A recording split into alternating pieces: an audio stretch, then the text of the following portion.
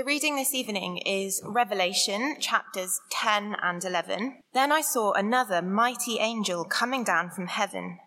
He was robed in a cloud, with a rainbow above his head. His face was like the sun, and his legs were like fiery pillars. He was holding a little scroll, which lay open in his hand. He planted his right foot on the sea, and his left foot on the land, and he gave a loud shout, like the roar of a lion. When he shouted, the voices of the seven thunders spoke. And when the seven thunders spoke, I was about to write, but I heard a voice from heaven say, "Seal up what the seven thunders have said, and do not write it down." Then the angel I had seen standing on the sea and on the land raised his right hand to heaven, and he swore by him who lives forever and ever, who created the heavens and all that is in them, the earth and all that is in it, and the sea and all that is in it, and said, "There will be no more delay. But in the days when the seventh angel is about to sound his trumpet, the mystery of God will be accomplished, just as he announced to his servants the prophets." Then the voice that I had heard from heaven spoke to me once more. "Go, take the scroll that lies open in the hand of the angel who is standing on the sea and on the land." So I went to the angel and asked him to give me the little scroll. He said to me, "Take it and eat it. It will turn your stomach sour, but in your mouth it will be as sweet as honey." I took the little scroll from the angel's hands and ate it. It tasted sweet as honey in my mouth, but when I had eaten it, my stomach turned sour. Then I was told, "You must prophesy again about many peoples, nations, languages, and kings." I was given a reed, like a measuring rod, and was told, "Go and measure the temple of God and the altar with its worshippers, but exclude the outer court. Do not measure it, because it has been given to the Gentiles. They will trample on the holy city for 42 months, and I will appoint my 2 witnesses, and they will prophesy for 1,260 days, clothed in sackcloth. They are the 2 olive trees and the 2 lampstands, and they stand before the Lord of the earth. If anyone tries to harm them, fire comes from their mouths and devours their enemies. This is how anyone who wants to harm them must die. They have power to shut up the heavens so that it will not rain during the time they're prophesying. And they have power to turn the waters into blood and to strike the earth with every kind of plague as often as they want. Now, when they have finished their testimony, the beast that comes up from the abyss will attack them and overpower and kill them. Their bodies will lie in the public square of the great city, which is figuratively called Sodom and Egypt, where also their Lord was crucified. For 3.5 days, some people from every people, tribe, language, and nation will gaze on their bodies and refuse them burial. The inhabitants of the earth will gloat over them and will celebrate by sending each other gifts, because these 2 prophets had tormented those who live on the earth. But after the 3.5 days, the breath of life from God entered them, and they stood on their feet, and terror struck those who saw them. Then they heard a loud voice from heaven saying to them, "Come up here." And they went up to heaven in a cloud, while their enemies looked on. At that very hour there was a severe earthquake, and 1/10 of the city collapsed. 7,000 people were killed in the earthquake, and the survivors were terrified and gave glory to the God of heaven. The second woe has passed. The third woe is coming soon.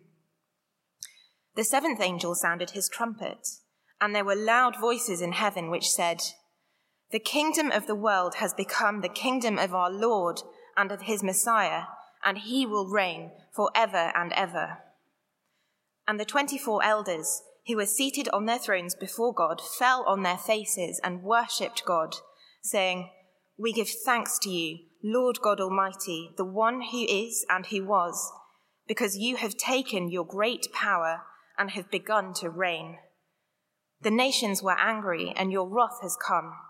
The time has come for judging the dead and for rewarding your servants the prophets, and your people who revere your name, both great and small, and for destroying those who destroy the earth.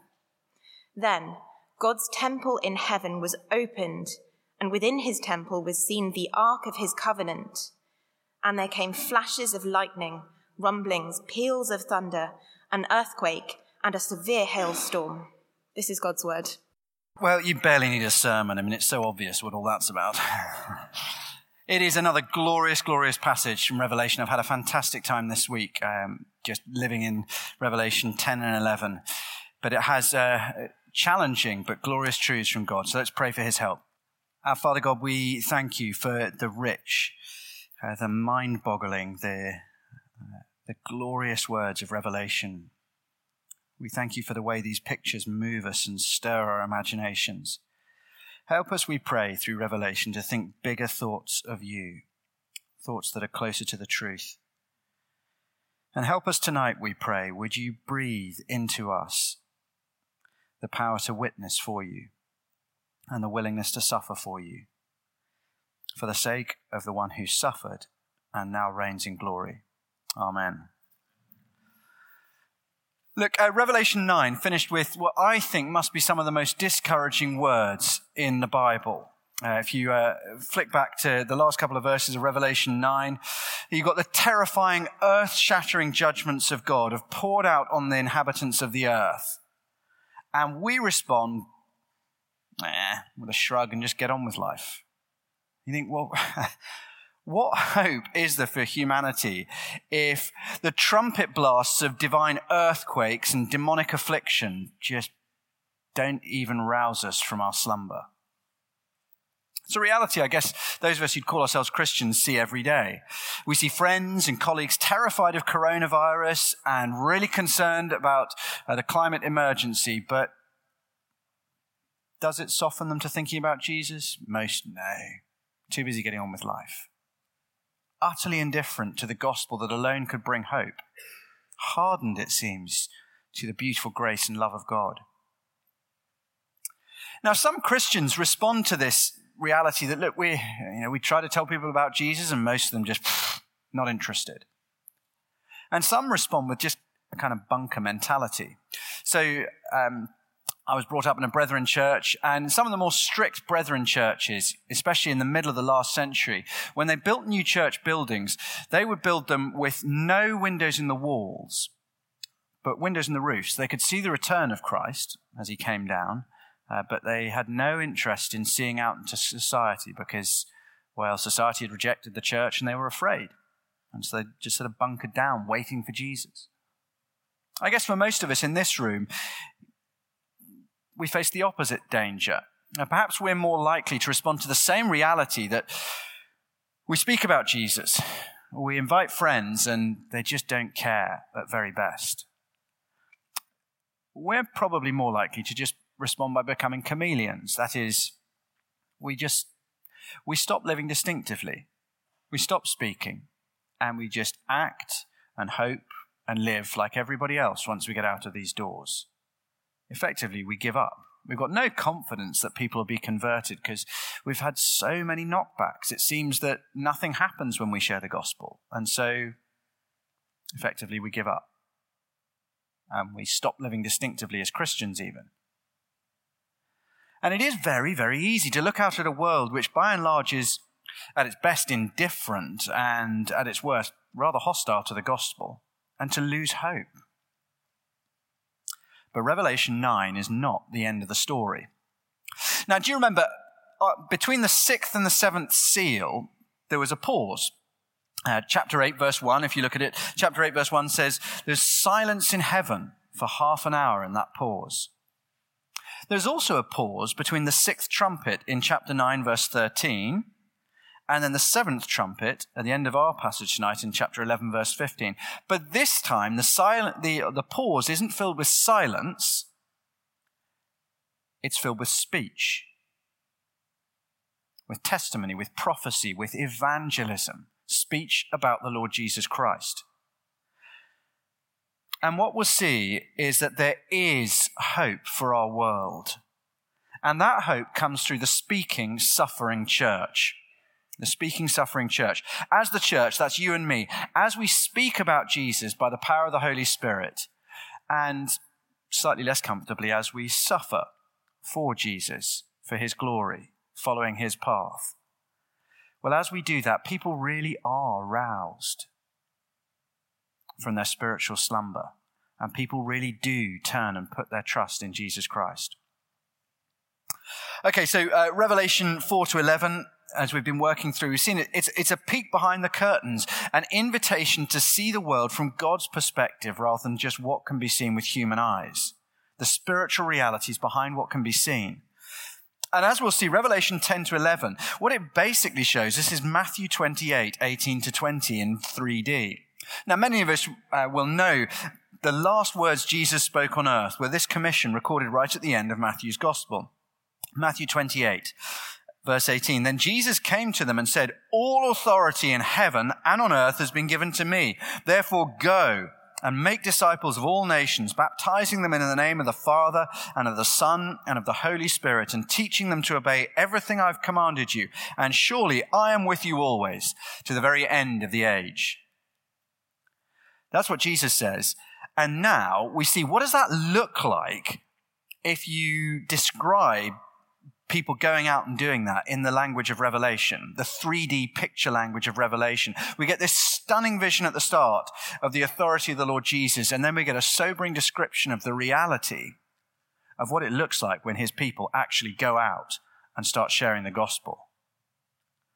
And what we see is that the church very often looks defeated and hopeless.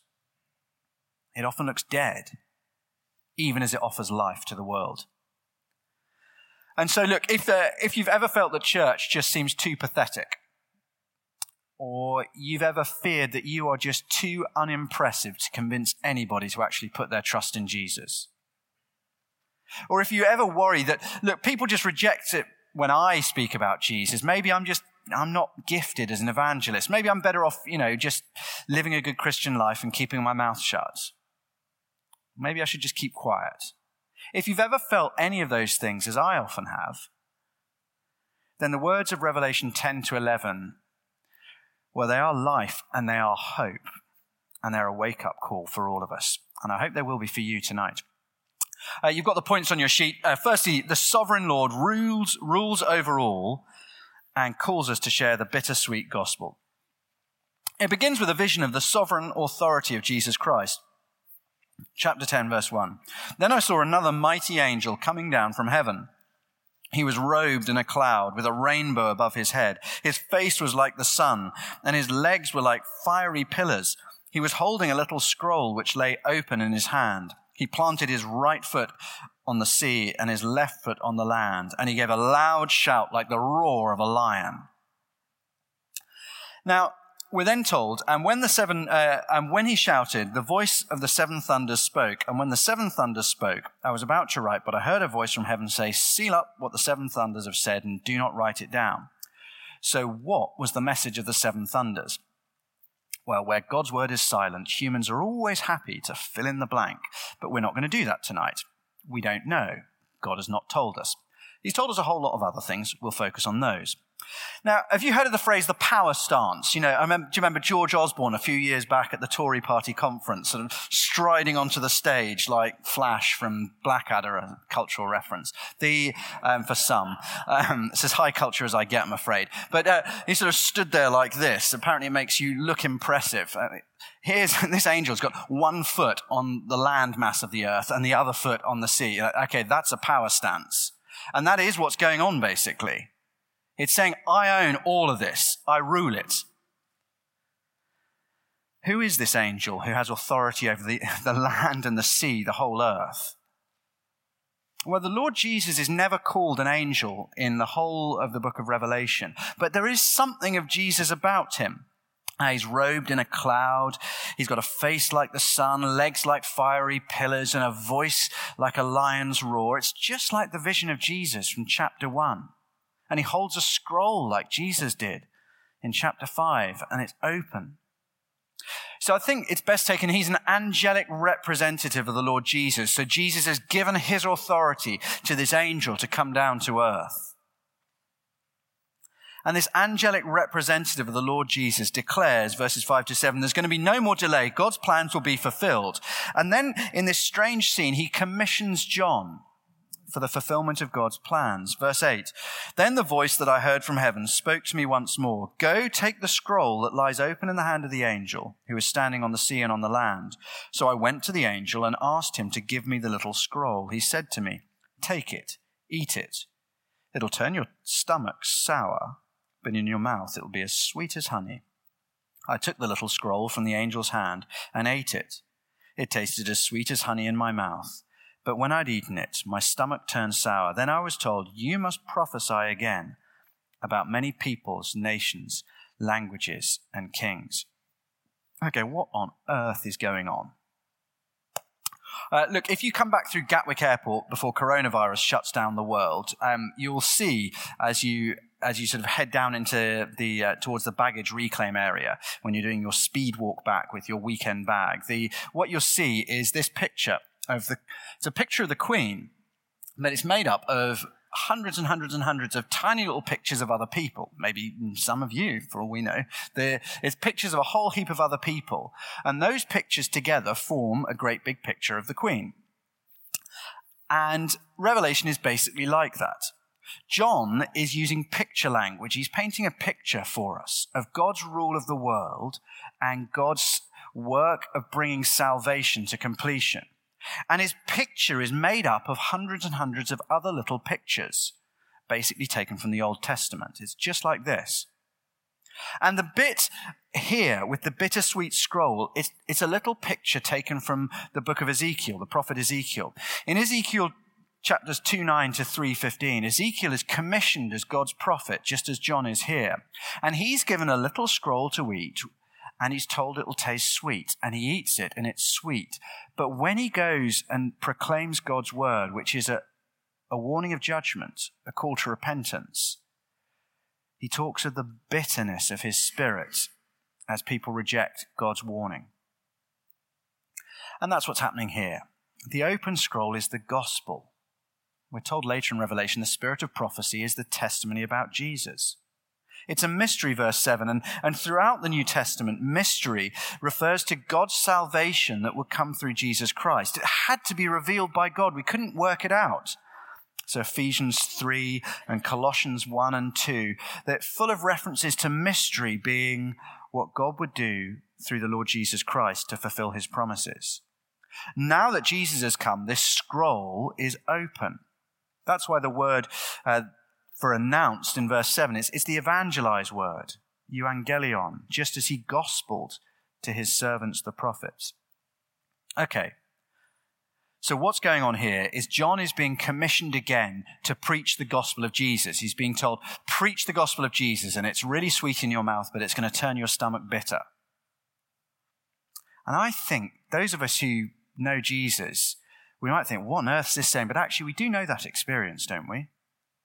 The sweetness when you first digested the gospel. Can you remember when you first realized, I'm completely forgiven in spite of everything I've done, and worse still, everything I'm still going to do? That I'm loved by God and adopted as his child, not because of how wonderful I am, but because he's just so unbelievably loving. Can you remember what it was like when you realized, look, I never earned God's favor, his justification, his acceptance, with my wonderful good behavior, and so I can't lose it with my idiotic, sinful misbehavior. The gospel is so sweet when you first understand those rich truths. Nothing in the world is as sweet as when you first come to understand what Jesus has done for you. But that same gospel also brings a measure of bitterness. As you share this amazing good news, you've discovered, look, Jesus loves everybody. He died even for you. You can be forgiven, and you find people mock you, accuse you of being a bigot, reject you, friends ghost you. How bitter it is when people reject the message of Jesus Christ. When you know the riches they're passing up, and when you know the judgment that is coming for those who reject him. The sovereign Lord rules over all and calls us to share the bittersweet gospel. Us, it's John. We'll get there. chapter 10. Chapter 11, the church speaks with power, suffers like Jesus, and triumphs eternally. This is the heart of what we're going to see. So, chapter 11, I was given a reed like a measuring rod and was told, go and measure the temple of God and the altar with its worshippers, but exclude the outer court. Do not measure it. It has been given over to the Gentiles. Again, John's 3D picture is made up of lots of little pictures, and this particular little picture comes from the other end of Ezekiel. As Ezekiel has his vision at the end of Ezekiel, chapters 40 to 48, his vision of the new creation, the new temple. The worshippers in the temple, they're God's people. The Gentiles, that's a figurative way of speaking about those who don't believe in Jesus. So this bit is basically saying God's people are in the world, but measured off by God, eternally secure, although surrounded by those who reject God. So he's saying that the church is like a bus in a safari park, surrounded by wild animals, but very safe inside. Now, John was commissioned by Jesus to speak about Jesus in chapter 10.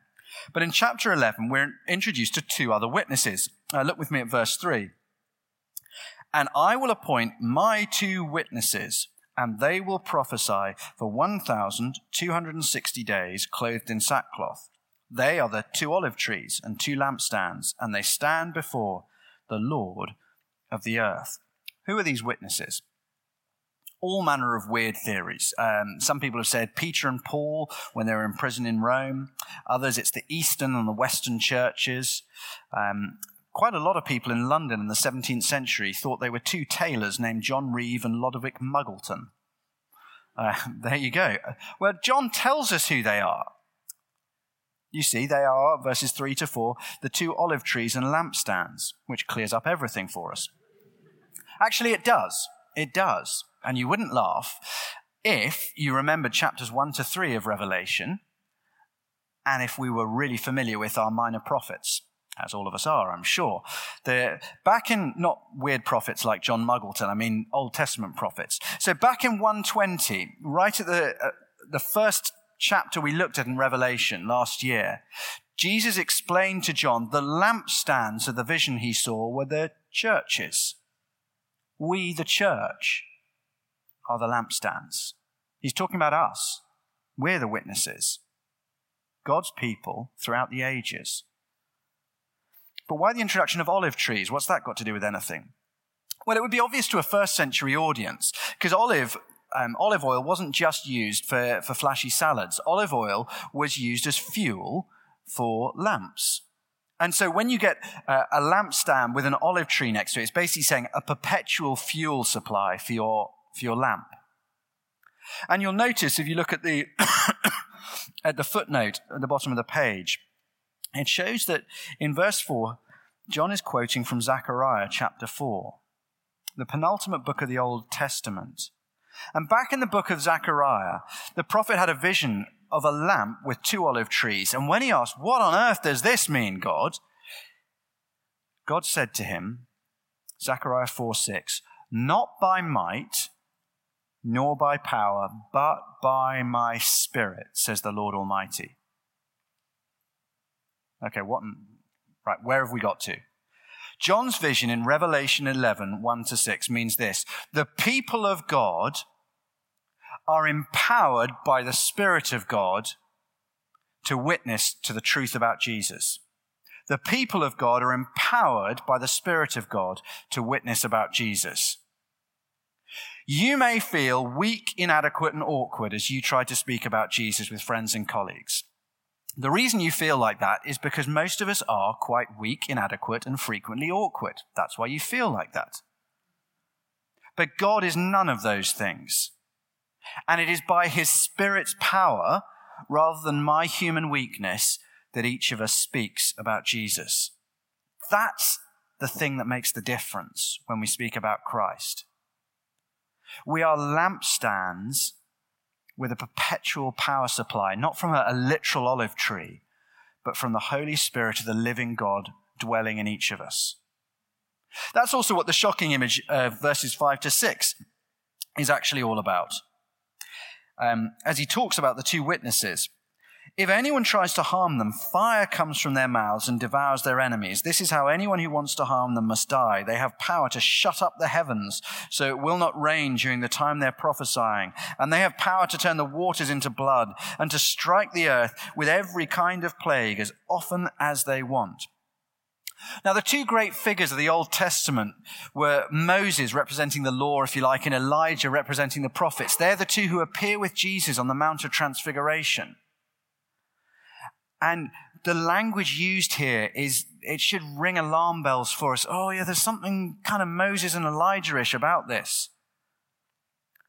Elijah, who 1 Kings 17:1 shut up the heavens and stopped the rain for 3 years. Moses, who shuffled out of the desert as an 80-year-old and humbled mighty Egypt by bringing God's plagues upon them. And so when you put it all together, verses 1 to 6 paint for us a picture of the people of God, living by the power of the Spirit and daily bearing witness to the Lord Jesus. And he says, look, that power that works in you, it's kind of like the same power that meant when Elijah spoke a word, it stopped raining for 3 years. I mean, we'd be happy with 3 minutes right now in this country, but 3 years he stopped it raining. That was a serious drought. The same power that enabled this old shepherd, Moses, to break the greatest superpower in the world as he spoke words and God's plagues rained down on Egypt. He said that power is at work through you, the church, us ordinary people, as we speak about Jesus. The people of God will speak of Jesus by the power of the Spirit. Okay, next part of the puzzle. What are the 42 months in verse 2? Mathematicians here, yes, you've already worked out it's the same period as 1,260 days in verse 3. And there are lots of theories. I had to read through all of them this week. The New Testament uses all sorts of numbers that are picked up from the Old Testament. And I think that the most sensible theory is simply this. Back in Numbers, chapter 33 in the Old Testament, it lists the Israelites' journey through the wilderness to the promised land. Now, the New Testament again and again says that that journey through the wilderness to the promised land is a picture of the Christian life. As we, the church, those who follow Jesus, we put our trust in Jesus and we journey through the wilderness of this world to the promised land of God's new creation. How many camps do you think there were in the wilderness wanderings of the children of Israel as they went through the desert to the promised land? 42. I think that's what he's saying. I think he's saying, look, as we journey to God's eternal paradise, for every day, for every moment of our travel, the Spirit will be empowering us to keep bearing witness, to keep serving Christ, to keep honoring him all the way home. There'll never be a day of the journey when the Holy Spirit is not with you, empowering you to serve and honor him.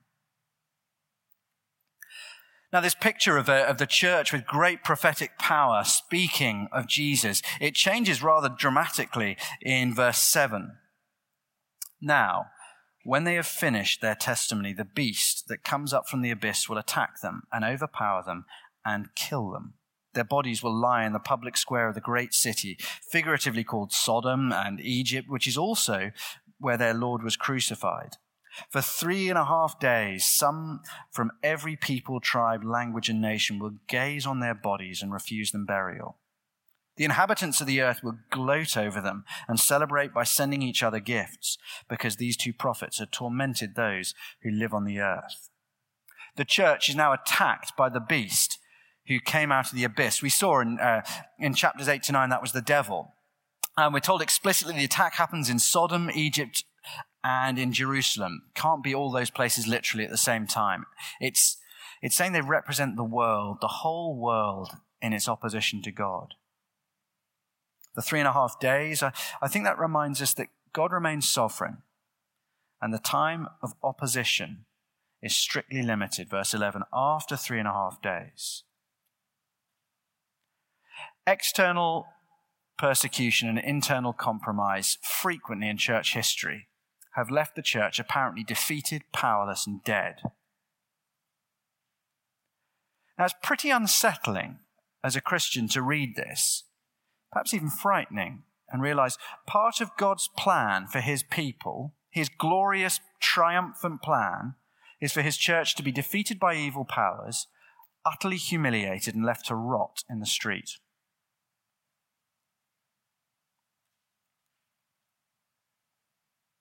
But it shouldn't surprise us.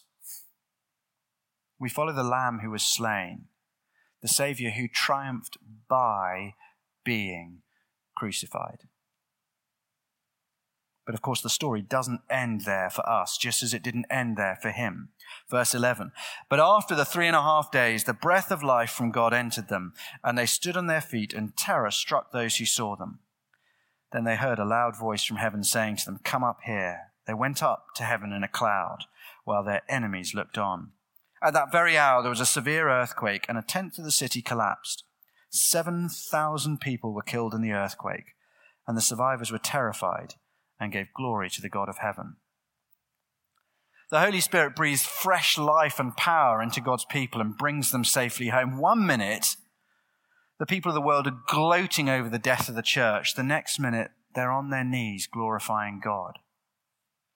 Do you see the massive difference between chapters 9 and 11? In chapter 9, there were terrible natural disasters, but no one repented.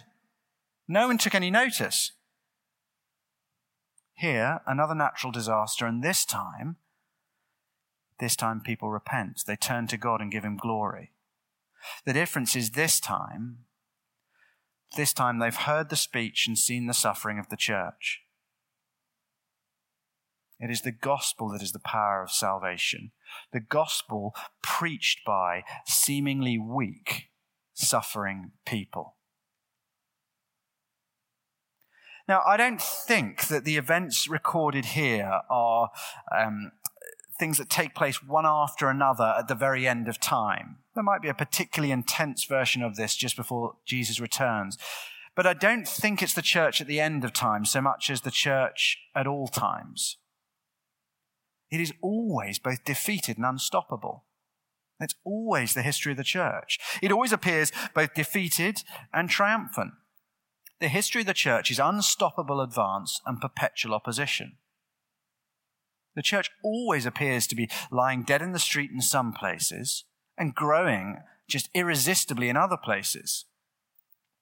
One of the best commentaries on Revelation written in the last 100 years was written by a guy called William Hendrickson in the middle of the last century. And in it, as he's writing just after the Second World War, he laments that while the church in the West is doing all right, the church in China is, as he puts it, as good as dead. And as he looks out, he sees very little reason for hope as communism spreads all around Asia.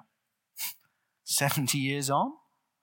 Well, the church in Western Europe is the bit that appears to be dead on its feet. And the wider culture is certainly gloating about that. But in China, where there are far more Christians now, probably double the number of Christians that there are members of the Communist Party. In Iran, of all places, the church is growing like wildfire. The church is always advancing unstoppably and suffering in the face of perpetual opposition. It's just always both will be true. And so often the church grows most where it suffers worst. Tertullian in the 4th century observed the blood of martyrs is the seed of the church. More prosaically, I guess many of us will know in our own lives. Isn't it often the case that when you've been most struck down, you've been most useful to God? I think of university friends I'd tried to share the gospel with for year after year after year. The thing that got them to church and to come along to Christianity Explored is when my life was at its lowest ebb. And my brother had just been killed and I was just all over the place, to be honest. And it was when I was weakest and least able to answer their questions and be a useful Christian as I saw it, that God got through to them. And it's so often the case. It is for the church and it is for us as individuals. God uses us most powerfully when we are weakest. Well, finally, and much more briefly, the Lord, who is sovereign, judges the dead and rewards his people. The last verses are an encouragement to us because that may not be a message we want to hear, that we will be most useful as we suffer. that we're called to speak and suffer. The seventh angel sounds its trumpet, and now we have final judgment. Let's jump in at the second half of verse 15. The kingdom of the world has become the kingdom of our Lord and of his Messiah, and he will reign forever and ever. And the 24 elders who were seated on their thrones before God fell on their faces and worshipped God, saying, "We give thanks to you, Lord God Almighty, the one who is and who was, because you have taken your great power and have begun to reign." It's a glorious change from chapter 4, verse 8. God is now the one who is and who was. He's no longer described as the one who is to come, because he has now come. And he is now reigning. Verse 18, the nations were angry and your wrath has come. Psalm 2. The time has come for judging the dead and for rewarding your servants the prophets and your people who revere your name, both great and small, and for destroying those who destroy the earth. The time has come for evil to be judged, and now God rewards his servants. And don't you love the end of verse 18? He rewards his servants, both great and small. It's not only Billy Graham who'll be commended, "Well done, good and faithful servant," on that last day. God will reward the very least of us for our faltering efforts to bring the life and forgiveness of Christ and present it to others. He sees what no one else sees. He hears. So don't give up. Keep speaking even through the suffering. For God sees and he will reward. Now, Revelation 10 to 11 is a glorious vision, but it isn't one that pulls its punches. John warns us, we are in a war.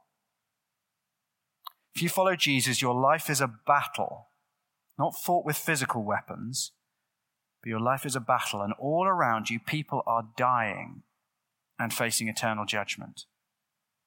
Our enemy, the devil, fights dirty, and he loves your suffering. But our God is greater than our enemy, and his victory is ultimate and eternal, and his reward is everlasting. And look, the truth is, many of us just need to wake up. It's time to... The trumpets blasted last week, and we need to wake up. We need to rouse ourselves. So often we spiritually sleepwalk through life. But we are the witnesses of God. We are the mouthpieces for the gospel. There's no one else. It's God's church who will bring the news of Jesus Christ to the world that is dying in sin and needs that hope. Question is, who will you tell this week? Who are you praying for this week? It won't be easy. There's a great line halfway through John Bunyan's work, Pilgrim's Progress, where the pilgrim is faced with the choice between the easy road or the hill called difficulty of obedience to God and witness to Christ. And he says these wonderful words. This hill, though high, I covet to ascend. The difficulty will not me offend, for I perceive the way to life lies here. Come, pluck up heart. Let's neither faint nor fear. Better, though difficult, the right way to go than wrong, though easy, where the end is woe. And it's not just our woe. It's the woe of those around us who we do not warn. Our calling is to be faithful witnesses. These chapters make that so clear. That's what it means to be a follower of Jesus, to be a faithful witness. We are to speak of Jesus, and we are to suffer for him, and we are to do so tomorrow, and tomorrow, and tomorrow, until he returns. Let's pray. For it has been granted you on behalf of Christ not only to believe on him, but also to suffer for him. Our Father God, we thank you for the glorious vision of Revelation 10 to 11. We thank you that as we feel weak and inadequate to the task of speaking of Christ, we wonder who we could convince of anything. We thank you that your Spirit is with us, It is not by our might, but by your Spirit's power. As we fear suffering and rejection, we thank you that your resurrection life comes through your church. And our Father, we pray that we would love our friends, our colleagues, our neighbors enough to speak of Christ. Pray that we would not flinch from the hardships and sufferings, but that as we follow a crucified Savior, so we would rejoice to know that just as surely as he died and rose again, so we too, as we suffer for him, will know that one day we will rise, one day we will reign, and one day you will reward. Amen.